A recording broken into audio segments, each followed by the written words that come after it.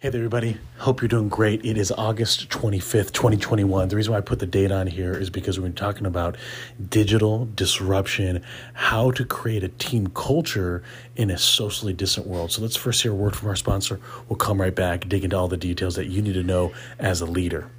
Okay, so the reason why I wanted to do this, so I'm putting it together in a Word document, going to put it together, share it with some people that I work with, but I thought I'd put it out here in a podcast format just because it's a little bit easier for me to be able to dictate things as it comes out of my mouth. So really the heart of this, the purpose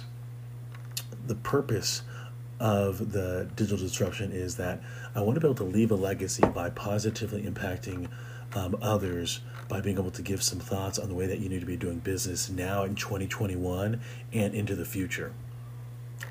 So the reason right now is that we are going through one of the biggest shifts, I would say, when you look at kind of the history of business, really since the Industrial Revolution of going to like a combustible engine, and then of course going to go from more of an agricultural to an industrial economy, and then a shift then in the 90s when we went to a technological advancement because of the PC, the internet that was coming around. And then the biggest one right now is what I'll call the digital disruption, the internet revolution.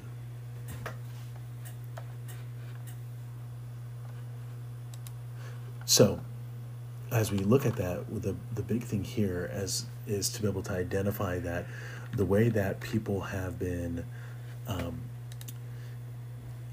for the last year and a half, almost 2 years, billions of people have been living, working, connecting, buying, and even socially engaging in some form of digital format. And they were forced to based on the global pandemic that we just went through. Kids went to school. People graduated from secondary education or university. Other people got their first job remotely without ever even seeing the actual office building or their coworkers except via Microsoft Teams or some kind of Zoom or video format. And so because of that digital disruption, people became electronically accepting of being able to work in that kind of capacity. So now, as we think about going into the future, a lot of people have this attitude, well, we got to get our people back to the office so we can create that winning culture. However, the reality is that people have tasted the flexibility of work from home, and they like it, and it's here to stay. They prove that they were productive and efficient, and that they can not only drive business, but they can get it done. Now, we'll talk about some different ways to be able to be innovative, because I think if we continue to have meetings where it's show up and throw up, we'll find ourselves really lacking the ability to drive business innovatively into the future. But that is a topic that we're going to address here a little bit later. So when we look at if we can kind of agree that the way that we learn, live, play, and work and consume has been different for the last year and a half, 2 years. And right now we're not out of this COVID-19 Delta variant situation. And so that might last even longer. And so if we can agree that there's no going back to a normal, right? There's no going back to the offices being full the way that they used to. And so we need to be able to adjust the way that we're doing things. The biggest thing that I see is in the how. And so the way I want to break it down is into two topics. First, let's address the employees and how they're dealing with things, and then we can address how we can connect with our customers or clients in a way for them to be able to feel a part of that business. So the next one, though, is when it comes to events. So there's going to be the in-person ways that we can connect with our employees and our clients, and then there's going to be the non-digital, right? So in-person and then the digital. So let's first talk about the in-person with the employees. One of the crucial things is to be able to find out with your employees how many are looking forward to coming to an office, right? So if I'm a single individual and I live at home, sometimes coming to the office is a nice break from the monotony. I can be in a different room. I can see different walls. And so working from home might not be that enticing. At the same time, understand that some people that are single love the idea that they can, if they have a couple cats and a dog, or, they have some little little ones, that they can hang out with them throughout the day. And that's a lot more enjoyable for them. The other thing is, what does that new work week look like? Does it have to be 5 days in the office? Does it have to be a full day in the office? Can it be a part here and a part there? Part in the office, part at home? Can it be, 1 day a week in the office and then the other 4 days you're working from home? I think every business has to have a look at this and say, okay, what do we actually need people to be here for? Now, there's certain parts of retail that can't do this, right? That there's a function of their brick and mortar store that needs people to literally stock shelves, not digital shelves. They need people to be able to cash people out. They need people to be able to, run the till. Where if they also, though, have a digital format of this, that's a different thing and a different topic of conversation. So again, as you think about your business and the industry that you're in, you're going to have to be able to adjust this conversation and the thought process and the strategies for what you're dealing with. So as you think about these in-person events, can we be doing things to be able to create that camaraderie? Should we typically, let's say you had an annual meeting, right? Maybe in the summertime. Do now we change those to quarterly? Do now we change something to maybe like a monthly meeting? Maybe it's connecting at a local coffee shop or a barbecue joint, right? So you can maybe leverage the culture of the city that you're in. So, for example, a lot of people are familiar with Austin, Texas, has a lot of outdoor music events. Is that an opportunity on a monthly basis to say, hey, if you want to join us Thursday night as a team, first drinks on me, or meals on me. Let's meet at this restaurant, and then we'll go to see this live performance. That's easily to be done in some of these places that have outdoor music. In Houston, there's a variety of different ethnicities and cultures. It's actually one of the most diverse cities in the United States. And so it could be, let's do a tour of restaurants. So, January we're going to do Korean, and February we're going to do Italian, and March we're going to do Indian food. And then, and again, it goes on and on. You get the picture of what you can do. It might be going to Top Golf. It might be going to the escape room. You're going to be doing things as a team that's going to help you connect beyond those digital platforms. And that's the idea, that you want to start looking at some different events that you can do safely and comfortably. And the other thing is that if people don't feel comfortable doing those things, we have to have a different expectation of who's going to be coming to those things, and understanding that if someone doesn't feel comfortable coming in person, they have to know that they can have an out and that there's not a repercussion for not being able to go to an in-person event. The other thing that I think of for our employees is, if some of them are remote, working in a satellite office, maybe they're by themselves. We have this in our industry. Maybe there's an opportunity for us to be able to go to them to see where they are working in their office and in their space, and maybe break bread with them out, have a restaurant at a local place where they are. And I found this to be extremely insightful when I was meeting with one of our top advisors. He's about 90 minutes away from downtown Houston, maybe 2 hours actually from downtown Houston, but about 90 minutes from where I live. And he told me in his last 29 years, and he and I've been only engaging shortly for the last 3 months, since June.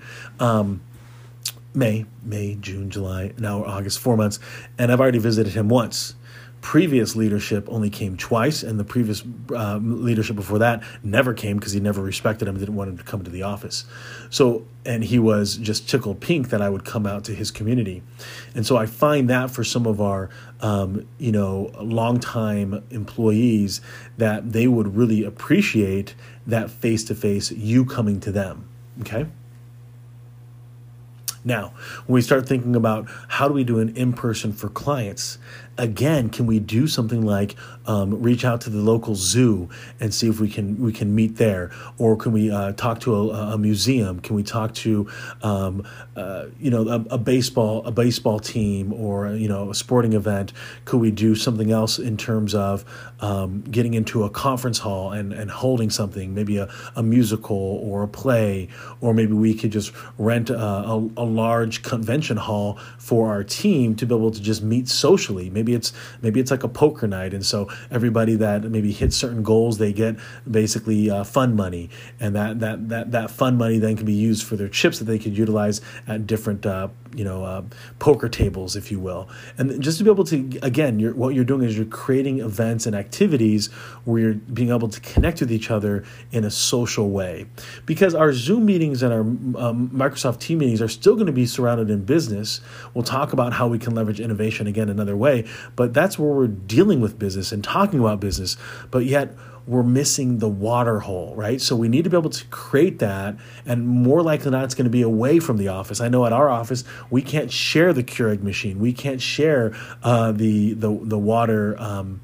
We have a filter watering machine, so no one can share that yet, because we're not yet at that level here in Houston. And so, as you think about those events that you could do as client appreciation events, that's a way that you could bring people in a way that's really meaningful. The other thing that comes to mind is definitely reaching out to somebody that does marketing from a promotional marketing, and can you have some really fun giveaways, right? So right now we're in 2021. Can you be giving people masks? That have your logo on them? Can you be giving people pens with your logos on them, and a phone number and an email address? So that way it's just not a pen. But and the reason for the pen is because now they're cleaning pens, right? So they literally kind of don't want you to keep them. So you're basically giving people pens that they can keep.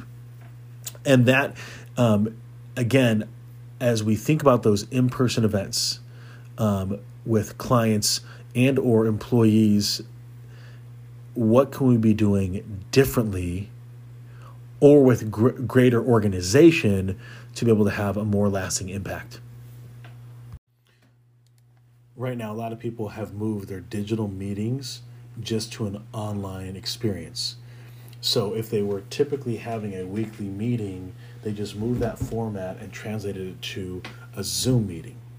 And what's happened in that transition is they might have lost that typical camaraderie, that natural conversation that occurs when people are next to each other in the same room. And so in order to create that, it might be necessary to have people present something. It might be advantageous to split up the meeting in different sections where you are no longer the dominant communicator in that meeting, even though in a face-to-face model, that's typically what it was, where there's more of a training and development and coaching session. It might be more of a collaborative conversation now that you're doing it in a digital format. The other thing that I think of is how can you be leveraging sharing of the screen, the websites, the PowerPoint presentation with subtitles, by the way, especially for those that might be speaking a different language, is a really cool concept. The other one is videos, being able to share the sounds, the motivation, the music, and which maybe didn't make sense as much face-to-face, but is more impactful as you might be waiting for people at the beginning part of a Zoom meeting. These different opportunities allow you to show and tell and not show up and throw up the information. At the same time, as we have a look at what we're doing in a digital format, are there some different things that you can do to make it shorter and more impactful? The hour-long meeting no longer needs to be 1 hour. If we're just basically getting everybody on the same page, can that be done in 20 minutes or in 30? If you want it to be collaborative, we can talk about that here in the next conversation, in the next segment. An innovation meeting needs to be created as a standalone meeting where it's a brainstorming session to talk about a specific problem or problems addressed by the team. And you want people to be able to know coming in that they want to have their cameras on. They want to be able to have their microphone almost, if they can, always on the unmute area, so that way it can be properly facilitated and properly communicated. You want everybody's voice to be heard. Now, you want the facilitator not to bring any other junk into the meeting, right? So if there's reporting that needs to be done, or there's some other pieces of the process, you want to leave that out. So that way this meeting can be purely based on innovative strategies. And having it be more of a brainstorming session allows the attitude of not to shoot anything down, that every opportunity or business strategy is on the table. And in that way, you're going to create a more open space in that digital realm. The other thing is you can have someone scribe some of this information down. You can do it on the whiteboard if you're using Zoom. Also, understand that not every leader is a good facilitator of something like this. Being able to ask people questions, being able to dig in a little bit more if the thought wasn't completely formulated and communicated, you need a strong facilitator.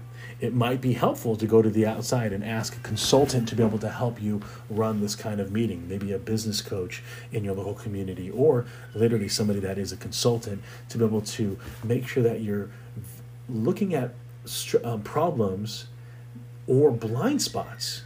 That's probably one of the biggest things that businesses aren't looking at, is what could actually take me out? What business could come along and annihilate us?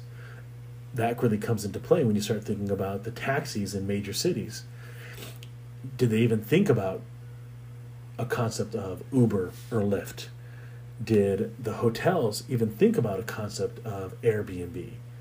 But if they ever had a strategy session, could people have thought of this blind spot that could have came out of nowhere and completely annihilated them?